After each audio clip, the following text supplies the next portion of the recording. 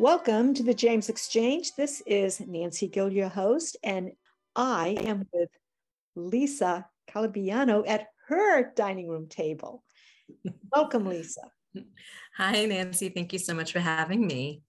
I've known you for a few years. In fact, I believe one of the earliest recollections that I have is prior to winter, my brother had just delivered a load of firewood. And you and one of your friends, I don't recall who it was, you were running, like physically training for marathons and things like that. And you stopped by and helped me stack my wood. I'll never forget that. Well, yeah, I definitely ran a lot, but I love my neighbors and I love community. So I think a lot of my neighbors will have similar memories of me. We're all in it together. So, and one of my neighbors that you know, because I believe that at some point you were running with him, is that infamous Scottsville native, Sid Pugh. Yes. Yes, it is awesome. We used to run together on Sunday mornings or Saturday mornings. We'd run around the levee. It was great running with him. He's very experienced and as a runner, and we would talk about Scottsville, and it was really cool to spend so much time with a native and learn about all the history. He was a lot of fun. I might be maybe stretching this question a little bit, but did Sid have anything to do with you wanting to be involved with the Planning Commission? I think Sid was somebody who helped me reaffirm how much I love the town of Scottsville. And because he's lived here for so long and he's been involved in so many things, that was inspiring. I think it's also just kind of me, like my mom was always into community service. You got me into working with the James River Association. We were talking about river cleanup, town cleanup. Right. Even before I moved to Scottsville, when I was in Palmyra, I was involved in Old Farm Day. I was on the rescue squad. I'm always looking for opportunities to help out. And, sometimes I don't have time, but I try to help out in any way that I can. Well, Scottsville has handed you a tremendous opportunity to help out, because you now serve as the chair of the Planning Commission. Yeah. And there's some big things coming down the road for you and the commissioners to wade through and make decisions on. So how does that feel?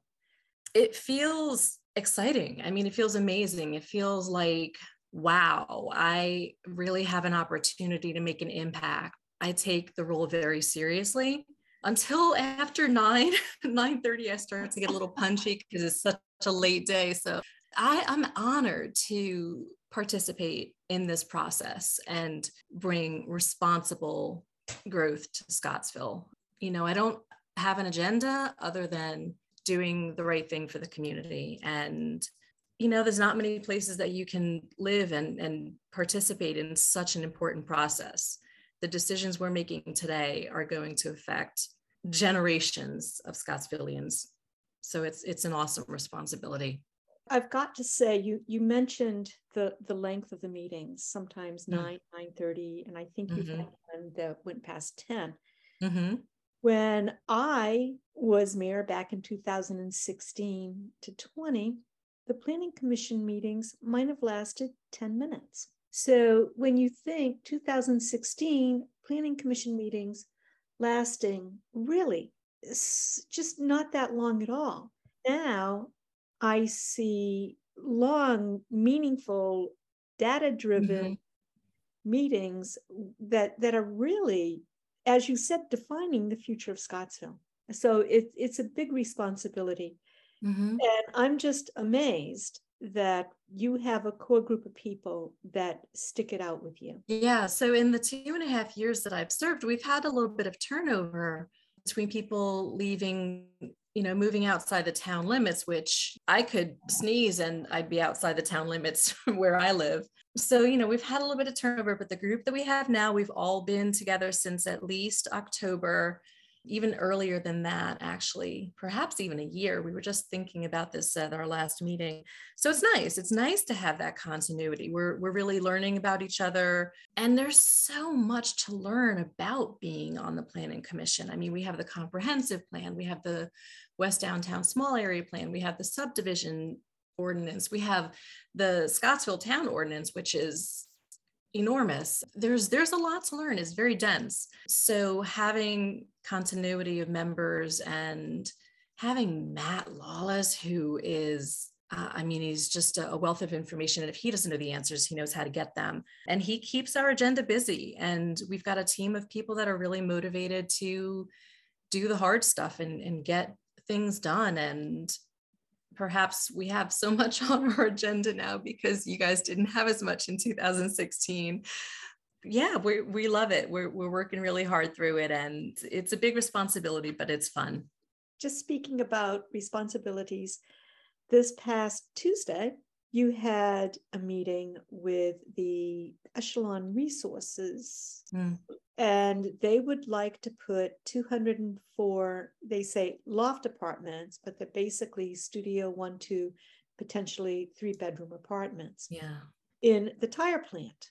Mm-hmm. I listened to the meeting, and what I heard as potential things going on there, first, they don't really want commercial space. Mm-hmm. Yet there are some things that the town really needs. And also from what I heard, they see this more as a community within the town of Scottsville for the people who rent their apartments. But with that said, I did hear 3 things that you and Shannon brought up, and that was a gym. They're planning on putting a gym in for their renters. Right. But they're open to talking to a third party that would run it so that town residents could join the gym. Mm-hmm. The other was a daycare scenario, which to me, if they have young families living there and they want to create this work from home environment, daycare might be a really good benefit to those renting there. And the last one that was discussed was a medical facility of some sort, which of course me with the health initiative, I'm extremely interested in. But what's your take on apartments, commercial, and those 3 things I just mentioned? Well, first of all, 205 apartments is a lot. So it's a little intimidating, that number.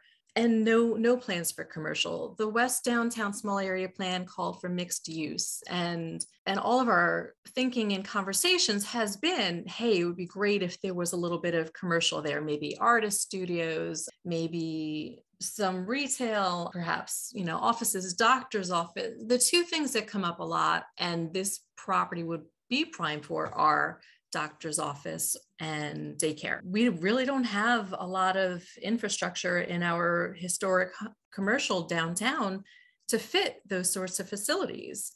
They need faster, well, we have internet, that's another story, but they need, electricity, they need modern facilities with ventilation, and new construction would be ideal for that. But the developer doesn't seem to be very interested in commercial.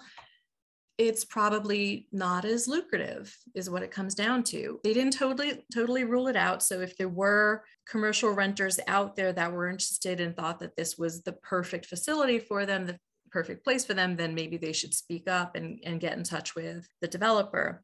We did put that out there and try to get some interest on it, get the developer to think about it. The gym, there's always talk about, wouldn't it be great if we had a gym? I wish we had a gym too. Maybe I would start running again and be in better shape. But liability issues, they're concerned about having people in that aren't residents, security issues. I get it. So maybe if they're able to figure something out with a third party manager, I would really like to see that. I would like to push for that.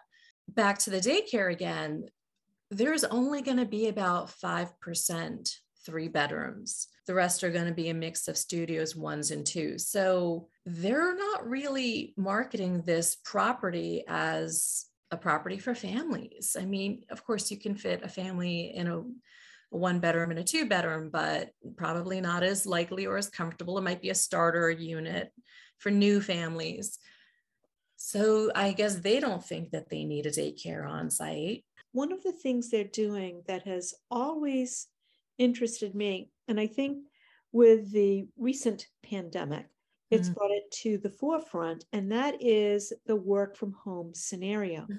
So when they mentioned the work from home, that piqued my interest because that would take care of so many of the issues that people are worried about around traffic. You know, we have fiber in the ground. Perhaps this would be what it would take to get CenturyLink Brightspeed to utilize that, to make it available to everybody. You know, 200 units might do that. Work from home, absolutely. It's great. I've worked from home for years, probably about 15 years. I've had at least part-time work from home, and especially since the pandemic. And if these homes are what I think they're going to be attracting young professionals. They're going to be attracting people who have the ability to work from home, not people who are in the service industry. You know, there's some questions about affordability and the rents that's to be determined. We need to learn a little bit more about that, but I can absolutely see people working from home, and that would alleviate a lot of congestion on the roads. And, you know, it's definitely going to add some traffic. Obviously, there's no doubt about that. We've talked about ways to get like Jaunt out there and running more trips. Matt has mentioned the possibility of requiring a bus station. It needs to be explored a little bit more because traffic is going to be a problem. We need to figure out how to alleviate traffic on 20 and on the immediate streets around the facility. But the internet improves, and I can definitely see work from home being a great opportunity for folks that live there. I think that's the wave of the future. I think the pandemic basically facilitated it. And the one thing that when you do have work from home, and I'm going to now reference the green infrastructure folks on Valley Street. When I spoke with Karen Firehawk before she moved her business there from Charlottesville, she said she wanted to be in a town where her employees could walk around, take a break, go to the river, and eat lunch. Yeah. Our restaurants. And I'm hoping that this is also maybe not a philosophy, but a business type decision that Echelon makes, in hoping that the residents of these apartments would really participate in our local economy. You know, you've started the dialogue, and I'd like to see it continued. What is community? How do you get engagement? How does that happen? What does that look like? If somebody's paying $1,600, $1,900 a month rent on their 1-bedroom apartment, are those the people that are going to be out coaching the soccer games on weekend mornings? Are they going to be participating in the farmers market? Are they going to the town council meetings? I don't know, but that's important to me. And I'd like to live in a town where others are also invested in it. We have a shortage of volunteers. We're always looking for volunteers. And I'm sure your listeners know you don't have to live in the town limits to participate in our town government. There are some committees that you can join. You can't be on town council, you can't be on ARB or planning commission, but you can still get involved. There's lots of ways to get involved. You know, this needs to be explored a little more and talked about a little more. How do we get people to get involved? And I don't know what does someone's income affect their level of participation? I don't know. Maybe if they're working from home, they'll be available more. Certainly possible. I have been, I think, a professional volunteer for the town of Scottsville. And we thank you. And I've stepped back from that. I'm at the age where that it's time to pass the baton. It's time for the youngsters to really step up. And youngsters, I'm saying you folks from 20 to 50. It's time to step up, get involved. And Scottsville's a great place, whether we're newcomers or grew up here, we all want the same thing. So we need to work together to make sure that happens. I don't know what a project of this magnitude would do to the town. Mm-hmm. It's exciting on one hand, and then you kind of wonder if it will change the character. Mm-hmm. And that's another thing. Everybody talks about small town character, and I don't know what they mean by that. Yeah. Is it the buildings? Is it the walkability? Is it hanging out at the brewery? I don't know what people mean by small town character. Well, something tells me it's probably not 200 units. I think it can be done. I think it can be done well. I think that community means that there's no like exclusivity. There's no a label of luxury housing. They haven't used that label, and I haven't heard it being referred to in that way. So that's good. And I hope that's not what they're thinking, because I feel like that might kind of be divisive. I don't know if divisive is the right word, but I think it certainly won't be enhancing the good feelings of neighbors in the town. I think enabling people from the community to use the facilities like the basketball courts and the gyms, that will encourage good relations, that will encourage involvement and help people feel like that community is part of the community, and hopefully the feeling would be mutual. I don't know, it's kind of geographically out a little ways, but the town goals of creating trails and walkways, and there are trails and walkways around there, and there's the Van Cleef, and there's a new trail that's going to be built up by the shopping center, by the Tiger Fuel Market. So that's ways to encourage community and encourage people to get out and meet their neighbors. So do you know if they're going to allow dogs in the apartments? Did that come up? Ooh, that's a really good question. You got to have a dog if you're in Scottsville. I think so too. And, dog park, that's always an agenda item to think about too. My guess is they probably would. There's probably fees involved with it, like in most rentals, but yeah, I hope they do. Everyone needs to have a good pet in their lives. Well, now that we've raised the question. Well, I have a running list of questions, and I'm going to shoot them off to Mr. Gaskin in the next week. I'll have to try to remember to put that on the list also. But yeah, there's lots of questions, and I would encourage your listeners to go ahead and email them, scottsvillelofts@gmail.com, if they have any questions about the proposal. And again, this is an application. It's a special use permit application.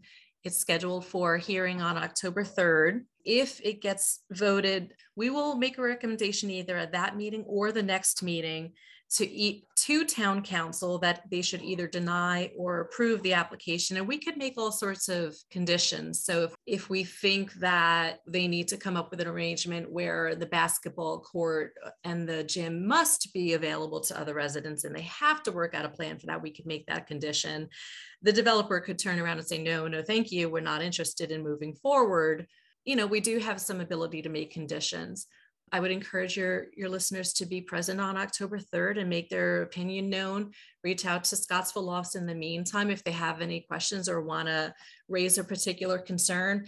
There's a beautiful staff report that Mr. Lawless put together. It's 13 pages. I mean, chock full of information about everything you could wonder. He's got it in there.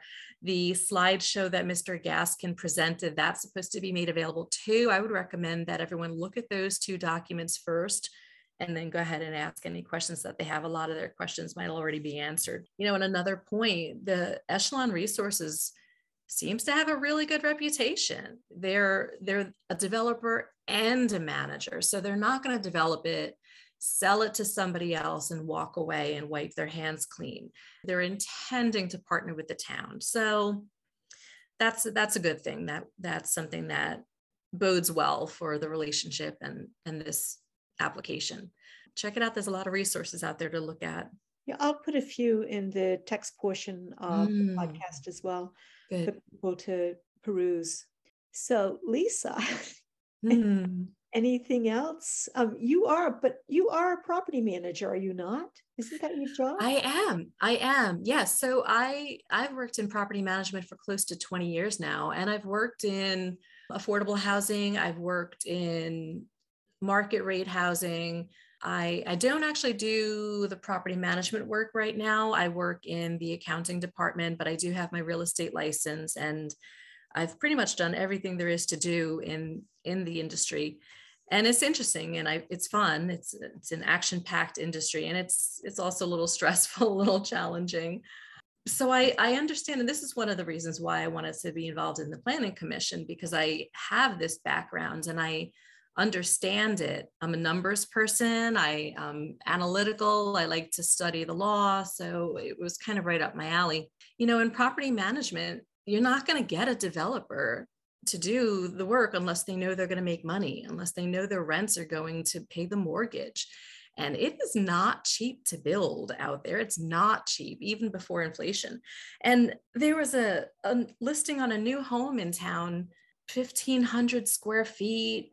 I think it was 4 bedrooms, 2 baths, or 3 bedrooms, 2 baths, for $360,000. And I'm thinking, like, that's a lot like my house that I bought 10 years ago for $160,000.